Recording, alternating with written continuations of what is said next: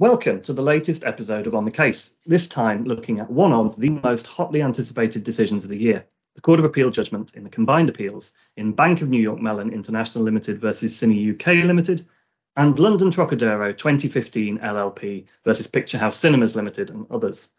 Joining me to discuss these cases is Guy Featherstone-Hall QC of Falcon Chambers, who, together with Elizabeth Fitzgerald, acted for the successful landlord respondent in Bank of New York Mellon. Welcome, Guy. Hello, Jez. Hello. Now, each of these cases arises out of a background with which our listeners will be all too familiar. The COVID-19 pandemic, the government-mandated lockdowns imposed on retail and leisure premises as a result, and the rent arrears that built up during the period that affected businesses were forced to close.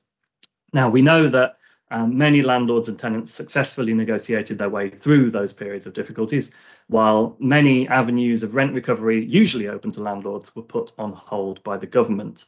Those moratoria did leave one route open to landlords, a straightforward court claim for payment of rent arrears. And that was the approach taken by the landlords in these cases. So, Guy, can you just offer us a quick reminder of who the parties were in these two cases, what the tenants argued by way of defence to these claims at first instance, and how the courts handled those cases last year? Okay, Jess. Well, the landlords were different in each case. In Bank of New York, it was Bank of New York, and then it was a completely different landlord in London Trocadero. The tenants were related, though. They were basically emanations of Cine UK.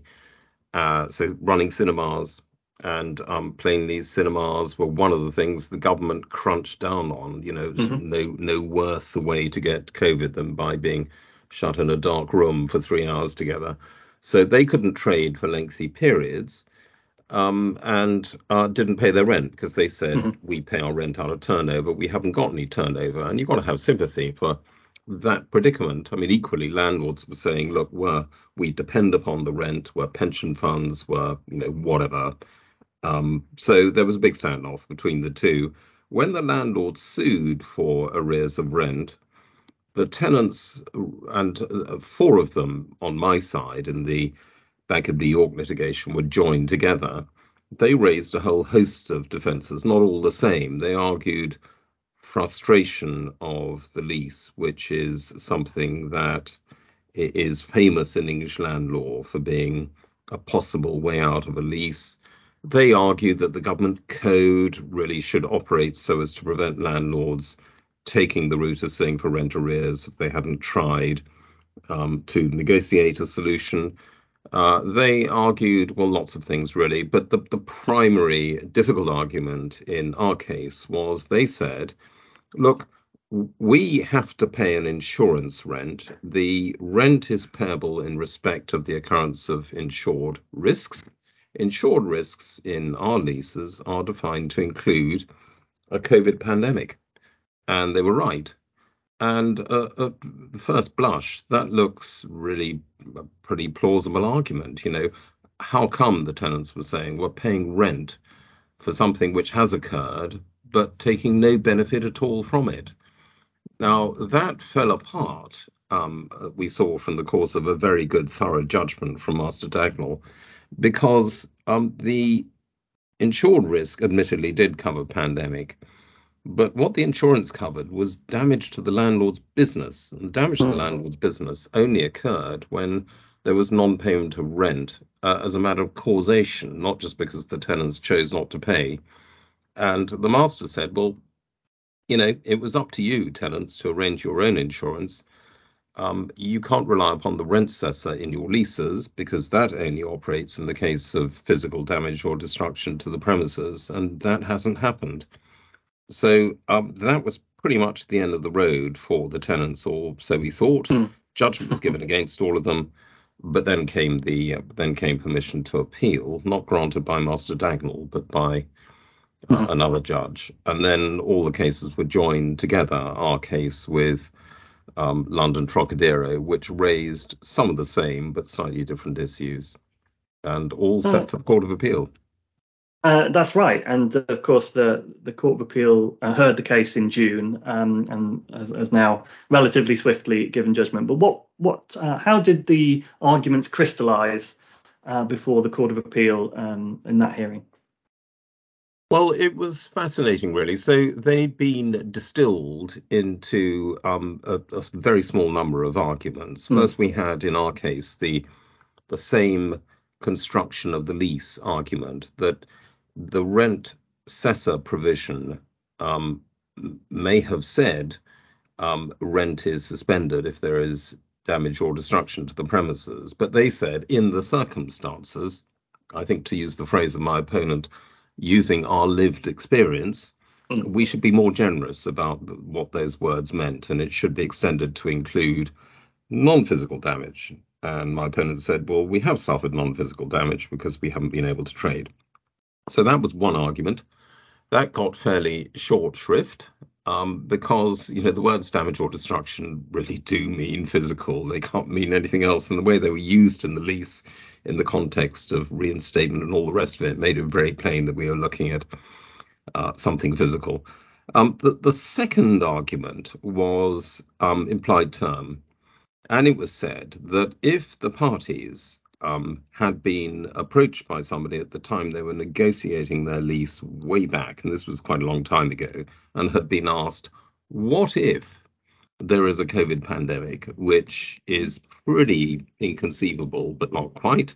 What if that happens?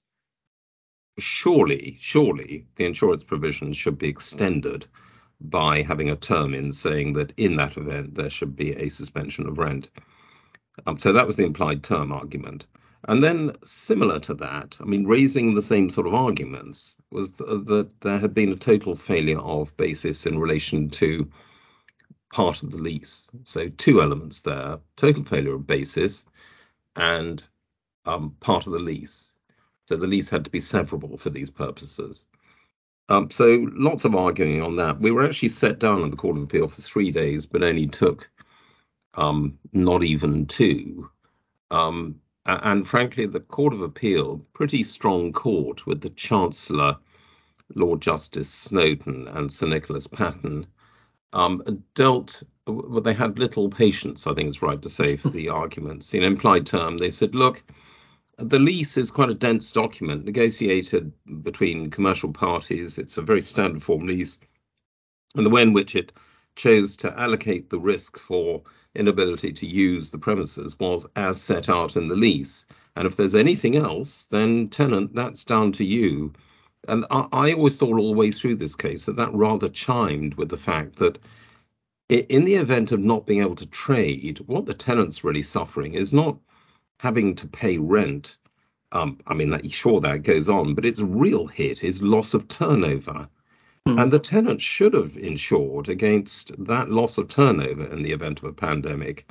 And of course, the rent would have been just a cost of earning the turnover, which would have been swept up with that. So that really would have been the way out of this for the tenant. And lots of tenants, of course, did take out loss of business insurance, but not these ones.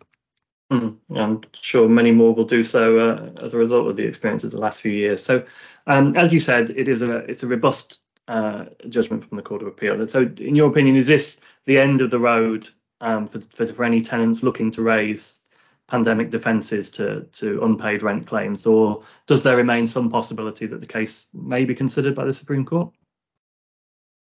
Oh, Jess, I've been wrong so many times as a barrister making forecasts like that.